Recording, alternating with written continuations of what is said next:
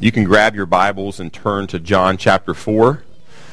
If you've been here very long, you're probably thinking, John chapter 4, we've already covered that like a long time ago when we went through the Gospel of John, but we're going to return there here in a few minutes. But we are in this series called Ology. You see that up on the screen, and the word ology means a study of, and we're looking at a study of the basic Christian beliefs. We have covered bibliology, what about the Bible, anthropology, who is man, soteriology last week, what is salvation, this week doxology, how do I worship, next week doxology 2, how do we worship. The word doxa is the word that means praise. All right, so that's where we get this word worship, an idea of worship from. Ecclesiology, what is a church, and then eschatology, what about the end. So this week I'll be focusing on doxology, how do I worship. Next week we're going to have a special guest with us, a friend of mine named Kevin Singleton, who I met in 1986, and he's a super gifted guy. Here's a picture of Kevin, and he'll be here next week not only to lead in music, he'll be working with our music team, I think on Saturdays at some point, or maybe Friday. Jared's working that out, and working with our music team and to help lead in music, but he's also going to be preaching next week. And when Kevin, it's a distinct privilege to have him here. When he speaks at conferences, guess what he speaks on? Our topic that we just happened to be on next week, and he's going to be here. That's not a coincidence, it's a God incidence. It's huge that he'll be here and speaks all over the country, actually the world, on this topic of corporate worship. How do we worship? And it's so excited to having Kevin with us next week. He's also, you can be praying, he's going to be in 3 of our schools next week, our public schools speaking. He'll also be doing an Upward basketball rally on Saturday afternoon with parents and everything, probably over 1,000 people. And then on Monday, he's meeting with our assistant superintendent to talk about a character curriculum that he has actually been a part of implementing in the public school systems in New York that are all biblically based. Just amazing. So be praying for that whole time when Kevin is here. And I know my family and I are looking forward to having him in our home and just some great fellowship. So Kevin will be here and continue our series in the providence of God, that he would be here on that particular time. So, but my hope for this series, and our hope for this series is that the importance of us laying a good foundation. And many of you maybe have laid a good foundation. And maybe some of you haven't. No matter how long you've been walking with the Lord, the foundation is critical. So all of us can build on our foundation. Maybe we again have some cracks in our foundation, need a little attention. And maybe you look and your foundation is crumbling because it wasn't laid upon the Scripture in some of these key areas of a Christian. So we want to make sure that we're looking at our foundation. And before we dive into our topic from God's Word this morning, let's go to the Lord and pray. Lord, again, we come to you and we ask that you do what only you can do, and that is to take your living and active Word that is sharper than any double-edged sword, that's able to divide the soul and spirit and reach the deepest recesses of who we are, Lord, and bring about change where we need change. Lord, we all need change. We all need to be made more like Jesus. And Lord, in this area of worship, how do I worship? Lord, help us understand what your Word has to say about this. And not just understand it, but to put it into practice. And we pray this in the name of Jesus. Amen.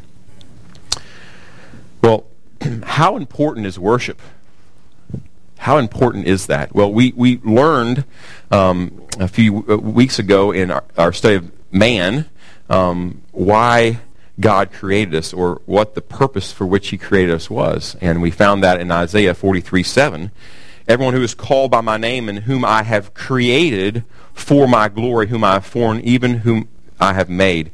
That he created us for his glory, that we make much of God. We might magnify him, bring light to him, and point others to his majesty and splendor. That's why God, that's the purpose for which we were created, is to bring him glory. And another way to say this is God created us to worship him. He created us to be worshipers. You know, John Piper says that the reason that worship or evangelism exists is to make worshipers. We want to see people come into a right relationship with God through Jesus Christ so that they also become worshipers of our great God.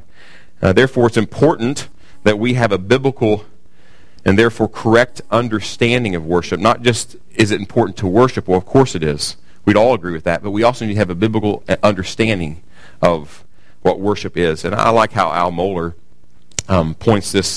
emphasizes this truth when he writes, "Nothing is more important than our understanding of worship, for our concept of worship is inescapably tied to our understanding of God and His sovereign authority to reveal the worship He desires, deserves, and demands." It's important that we have this proper understanding because we're worshiping the God of the universe. And so we want to make sure that we're doing it in a way that honors Him and what is worship all about. So let me ask you a few questions here. Are you a worshiper of God? Are you a worshiper of God? Another question. What does it mean to worship? Another question. What comes to your mind when you think of worship? Just think about that. When you think about the word worship, and you think about worship, what comes to your mind? What's the first thing that comes to your mind? Well, many of you may be thinking of some of the things we did this morning, right? We've sung. Oh, that's worship. Yeah, that's worship. How about praying together? We say, well, that's worship. That's something that maybe came to your mind. How about the preaching of God's Word? That's worship as well. In fact, Martin Luther said the highest form of worship is the preaching of the Word of God. Now, he was a preacher, right? So that's why he said that. But there's the aspect of we worship through the preaching of the Word of God and the hearing of the Word of God and the reading of the Word of God. And those are probably some of the things that came to your mind. But how many of you all, when I said, what comes to your mind when you think about the word worship, thought about your workplace? How many of you all thought about fishing? How many of you all, when you thought about the word worship, you thought about school? Or maybe gardening, or eating, or cleaning up a mess of Cheerios on the floor for the third time that morning? How many of you all thought about those kind of things when you thought about the word worship? Well, the truth is that those things I mentioned and many other can also be acts of worship. Just as much as singing and praying and, heaven forbid, preaching. All those things can be just as much worship. Well, with that in mind, let's turn to God's Word. And instead of looking at one particular passage of Scripture, as we normally do when we're working through books of the Bible, and just so you know, in a few weeks we'll be starting the book of Philippians and teach through the book of Philippians, but we've got a few more weeks here in this series. But instead of looking at just one passage, we're going to look at a few passages to look at God's heart for worship.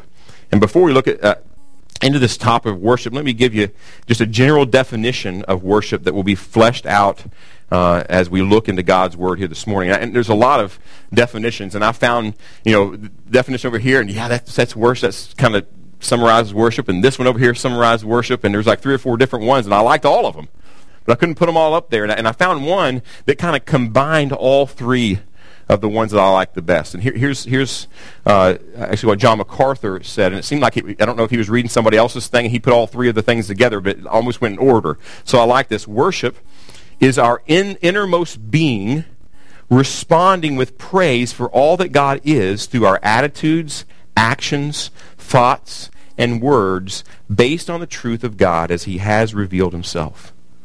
That's a good definition of worship. Well, I want you to join me now and look at God's Word here. And as we look at God's Word, we're going to discover 7 characteristics of a life of worship so that we might worship the Lord with our lives. So the first thing I want you to do is, if you haven't already turned in your Bibles to John 4, let's begin here in John chapter 4, and let's look at verses 20 through 24. John chapter 4, verses 20 through 24. And Jesus is having this encounter with a Samaritan woman at a well, and He has just graciously exposed her sin and need for a Savior. And then look what He says, or this conversation that He has with her, beginning in verse 20. Our fathers worshipped in this mountain, and you people, this is the Samaritan woman, say that in Jerusalem is a place where men ought to worship. Jesus said to her, Woman, believe me, an hour is coming when neither in this mountain nor in Jerusalem will you worship the Father. You worship what you do not know. We worship what we know, for salvation is from the Jews. But an hour is coming, and now is, when the true worshipers will worship the Father in spirit and truth. For such people the Father seeks to be worshipers. God is spirit, and those who worship him must worship him in spirit and truth. Did you notice a word that was repeated over and over in this passage? Worship. 10 times. 10 times the word worship is repeated. And therefore, we can obviously learn a lot about worship just from this passage. So let's look here. In these words of Jesus, we find our first characteristic of worship. It flows from the heart. Worship flows from the heart. She wants to know what place. Is it Mount Gerizim, the mountain there, or is it in Jerusalem? Jesus says neither. It's not about a place. It's about the heart. Now, where does Jesus in this passage say that it's about the heart? Notice how Jesus characterizes worship in verses 23 and 24 with the phrase, specifically in 24, with spirit, and 23, spirit and truth. For now, let's just focus on that first word, spirit. We're going to talk about the truth part of it here in just a few minutes. But this word spirit, if you notice in your Bibles, it's not capitalized. Now, a lot of Bibles, it's not capitalized anywhere.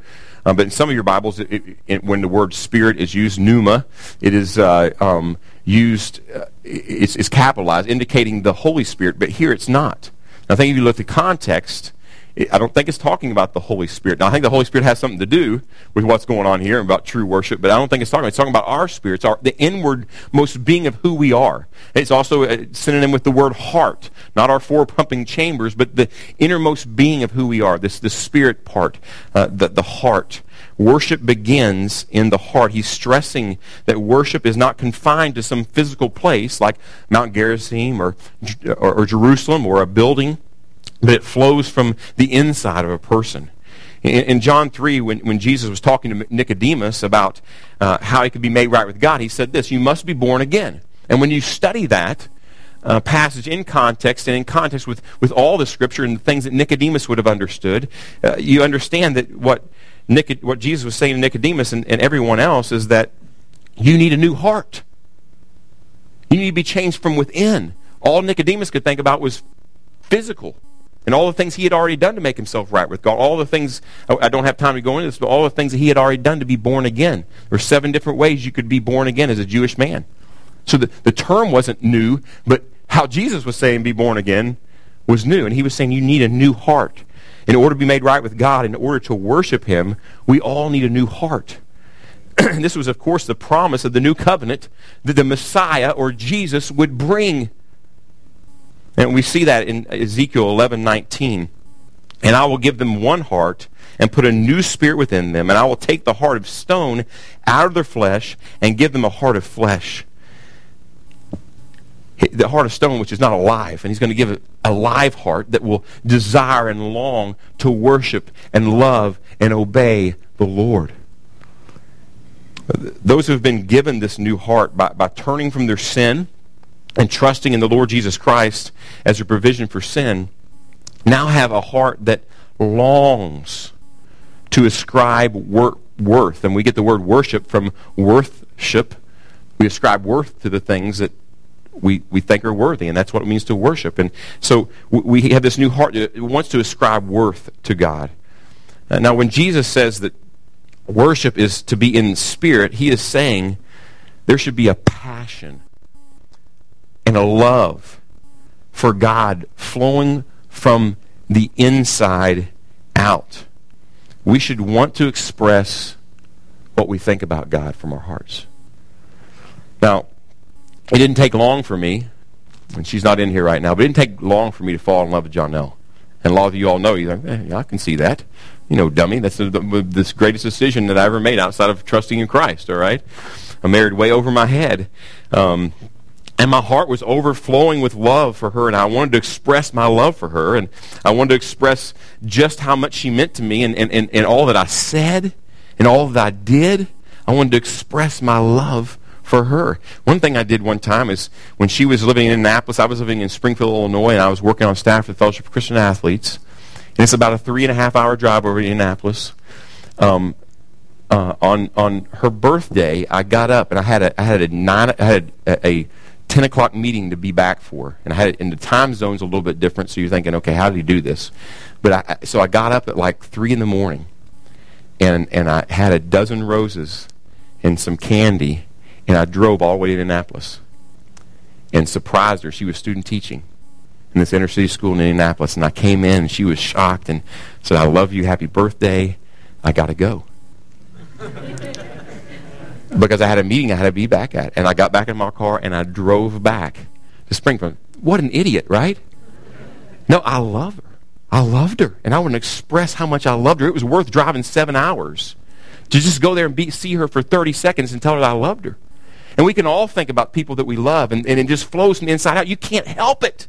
It just wants to come out. You love them so much. There's so much passion. And even more so, in a greater degree, it should be that way with our relationship with the Lord. You just can't keep it from coming out. Now, I know a lot of you guys don't like to sing. We're not necessarily talking about singing this morning. And I don't sing well.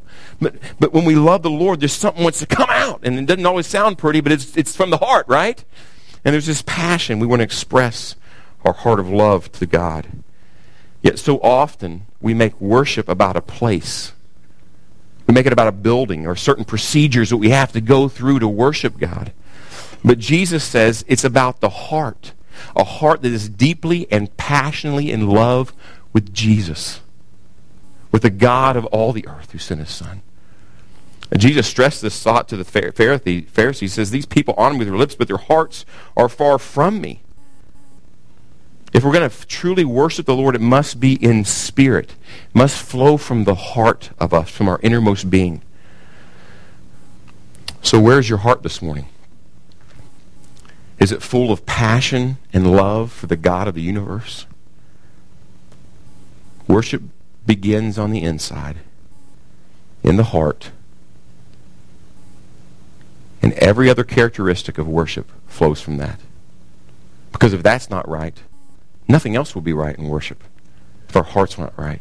So my prayers, if you're here this morning and you have trusted in Christ, I want to let you know he's given you a new heart. He's given you, the Holy Spirit lives inside of you, a brand new heart that longs to love the Lord, who longs to worship him, even when you're fishing. You can worship the Lord. Clean up the Cheerios, you can worship the Lord. When we sing, you worship the Lord.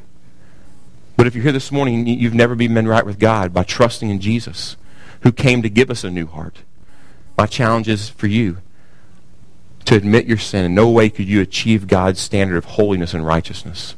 And turn from trusting in yourself, because that's ultimately what we all trust in if we don't trust in God. Turn from trusting yourself and turn and trust in the Lord Jesus Christ, who died for your sins to make you right with God and become a worshiper of God. Well, let's now look at the second characteristic of worship this morning, which is found in the next 2 verses of John chapter 4. Look at those verses, verse 25. The woman said to him, I know that Messiah is coming. He who is called Christ. When that one comes, he will declare all things to us. Listen to what Jesus said to her. I who speak to you am he. Now, I don't have time to unpack all that. And when I look at John, it just brings tears to my eyes. I mean, this woman had been waiting her whole life for the Messiah to show up. The Samaritans had been too. And he says, I'm he. I'm the one. I don't want you to miss that. Well, the second characteristic we see here is that worship is focused on Jesus. It's focused on Jesus. Samaritans believed that when the Messiah came, he would lead them back to true worship. They believed that. And Jesus tells the Samaritan woman that I'm here to lead you back to true worship. Also remember that the Samaritans only held to the first 5 books of the Bible.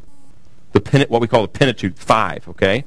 And included in these books are Genesis, Exodus, Leviticus, Numbers, Deuteronomy, all right? Included in there is Exodus and Leviticus, which contain all kinds of things about principles for worship.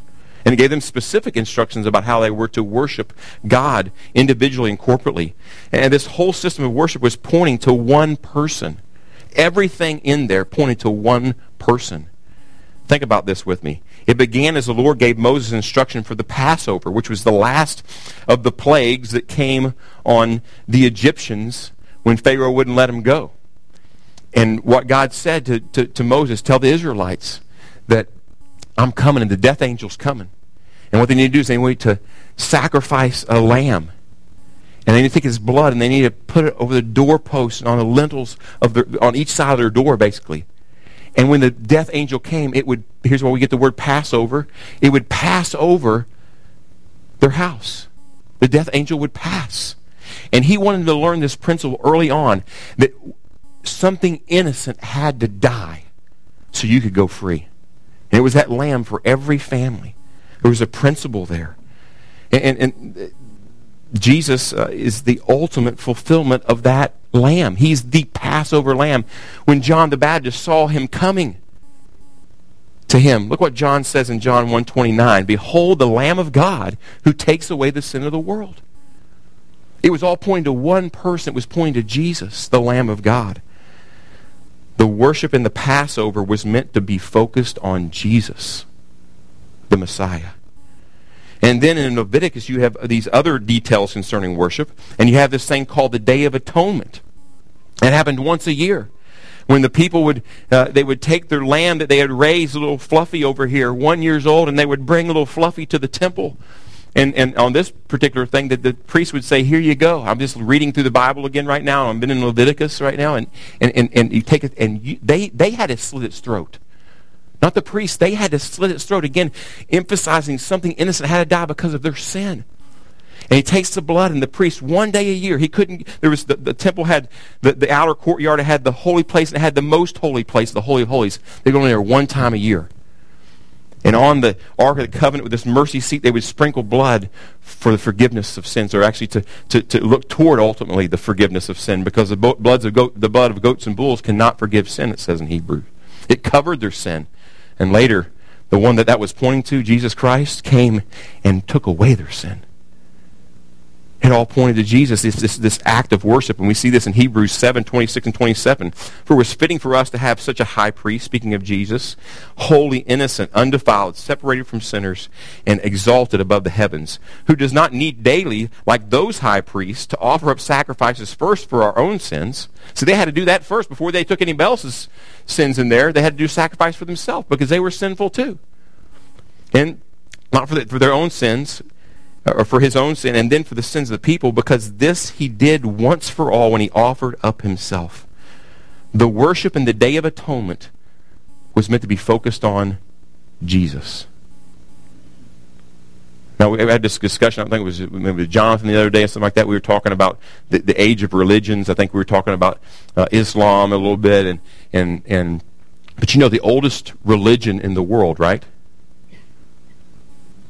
Christianity. I know somebody was going to say Judaism. It's Christianity, because in Genesis 3:15, he promises the Christ will come and people will be saved through the Christ. Christianity, the oldest religion in the world.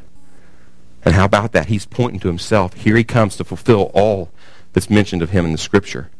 And when Jesus makes himself known to Thomas after the resurrection, you know, old doubting Thomas, of course he just expressed verbally whatever else was already thinking. And we get mad at Thomas. He was just the honest one. And look what Thomas says when he realizes that Jesus is the Christ, the one to come to save his people from their sins. Thomas answered and said to him, my Lord and my God. Because he realized that all true worship is focused on Jesus. All true worship is focused on Jesus.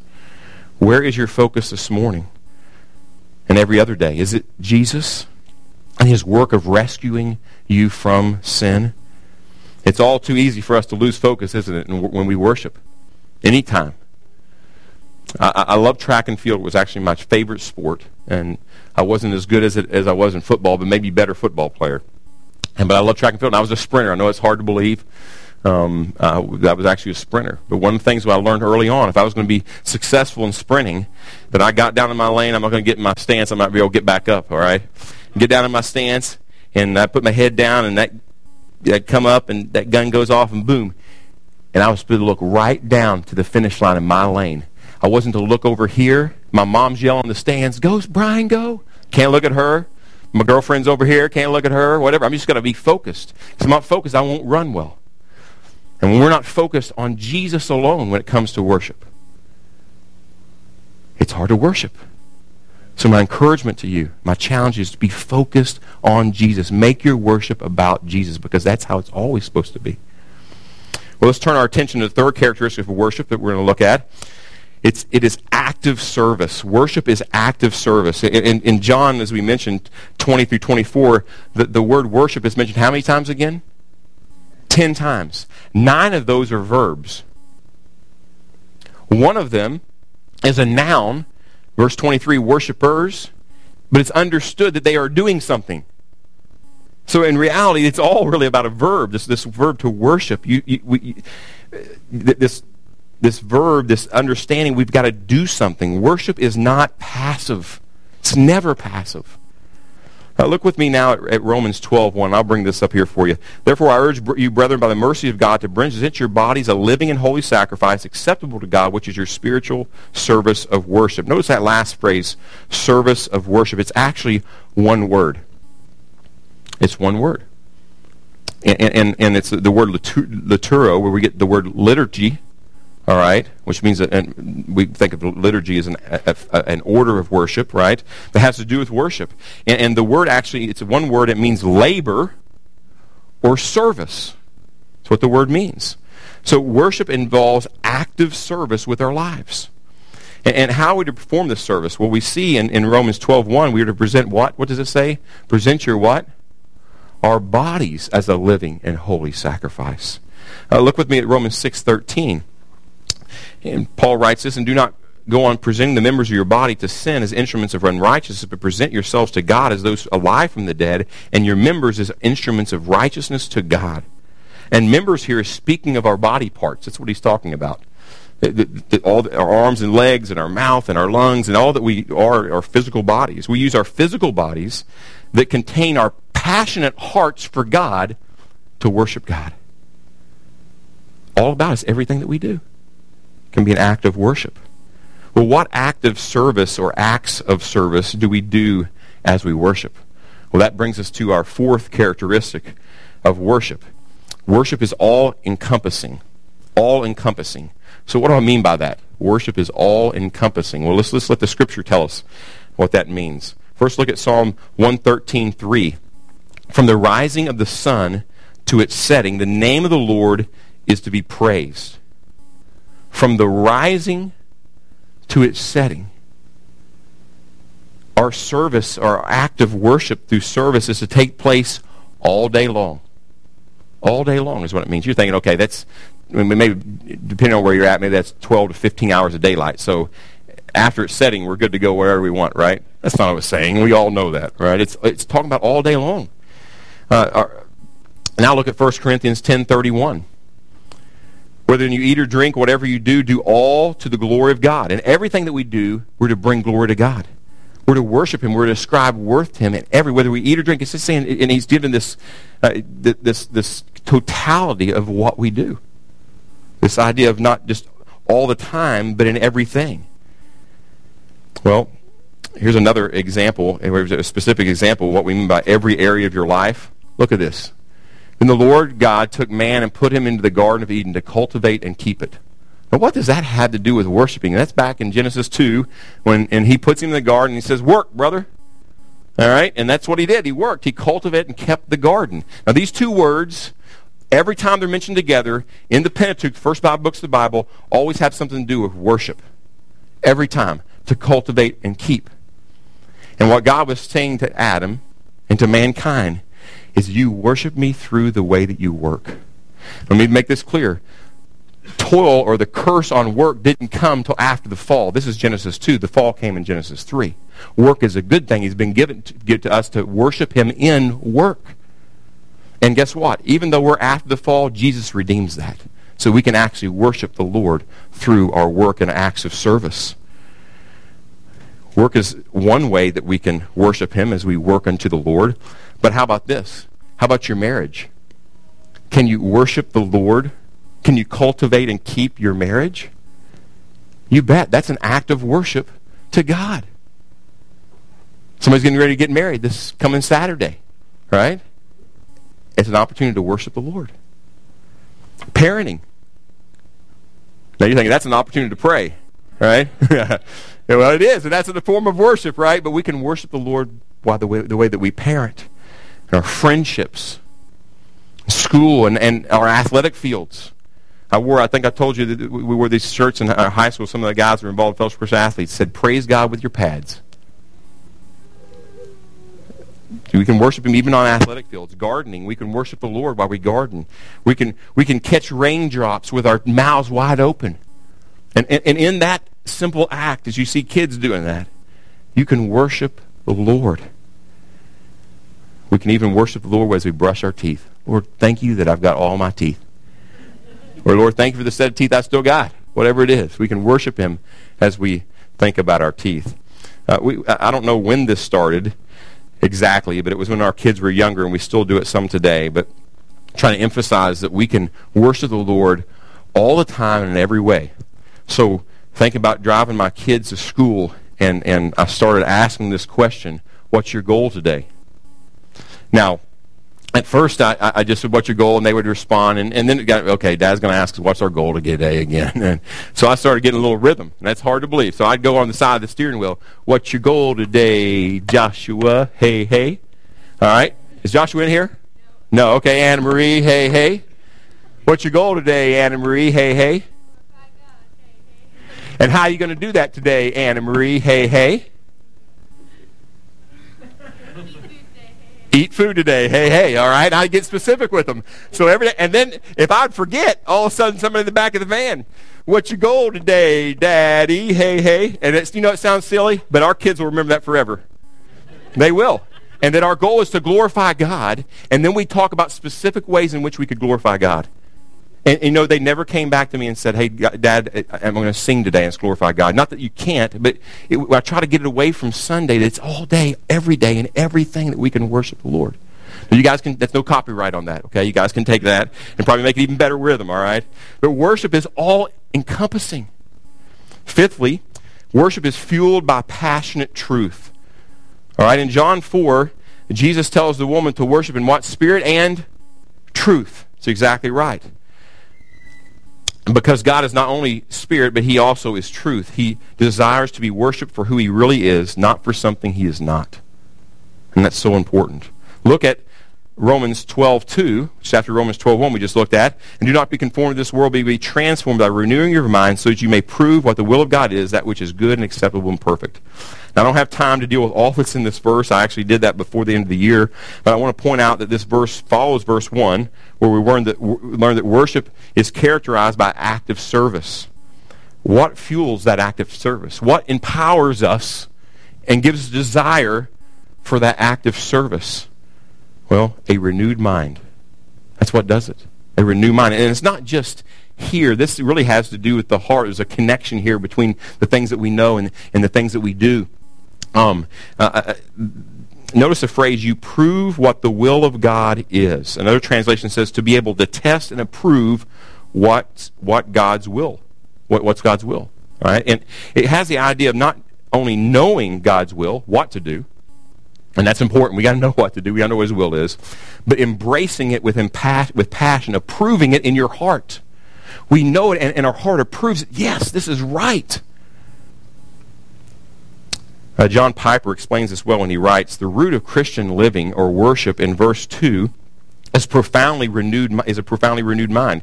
It doesn't just think clearly, but assesses truly and values accurately and proves strongly and treasures passionately what is good, acceptable, and perfect. Did y'all know I love my wife? I mentioned that to you? Man, I love her. And I mean, the first day I met her, I loved her. I didn't tell her that right then. All right, but I loved her. You know what? I love her more today than I did when I first met her. I love her more today than I did on our wedding day. You know why? Because I know her more. I've gotten to know more about my bride.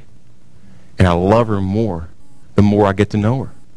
And in a greater way, the more we get to know God and really know who He is as revealed in His Word, we'll love Him more.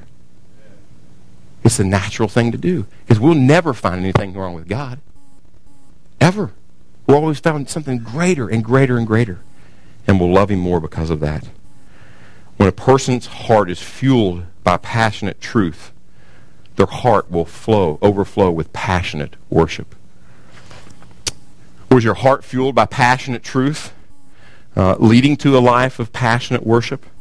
I want to encourage every one of us here this morning to dive deeply into God's Word that our mind might be renewed, not for an instruction or guidebook for life, or to find a bunch of answers, but just to get to know Him, just to know God. Do you know Him?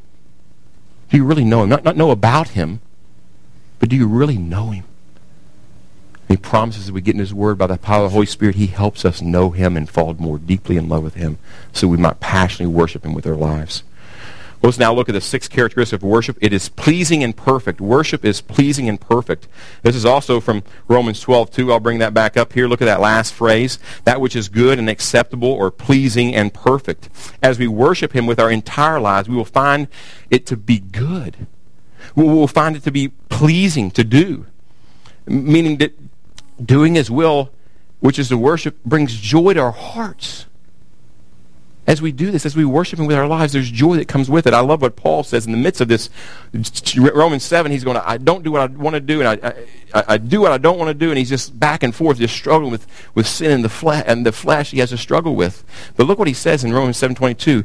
For I joyfully concur with the law of God in the inner man. He says, deep down, I joyfully concur. I want to do what's right. And when he does what's right, guess what there is? There's joy. There's joy in it, because that's what we were created to do. Anytime something functions in the way it's created to do, that's where joy comes. We know that even apart from us. So if you get a remote control car and all of a sudden that thing's doing just like you saw on TV, there's some joy that comes to that, isn't it? Because it's functioning just how you want it imagined to function, but in a greater way when we do this, when we worship the Lord with our life, there's joy in it. Well, have you found this to be true in your life? When you're worshiping with your life, there's joy in it. There's a peace, there's a satisfaction there that you can't get anyplace else. Well, let's now look at the 7th characteristic of worship. Worship overcomes temptation. In Matthew 4, verses 1 through 11, Jesus is being tempted in the wilderness, many of us by Satan. And many of us have seen this where he goes to the wilderness for 40 days, and Satan comes and tempts him at the end of that 40 days. Now understand this. Jesus, 40 days, he's hungry. He's at a weak moment physically. Remember, he is fully God and fully man. So he is weak physically. And here comes Satan at just that point. And how would he respond? And how did he handle Satan's temptations? Because they were real.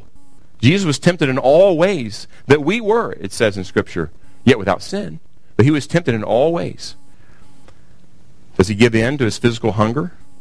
Notice what he says to Satan after Satan suggests that Jesus fall down and worship him. I love this.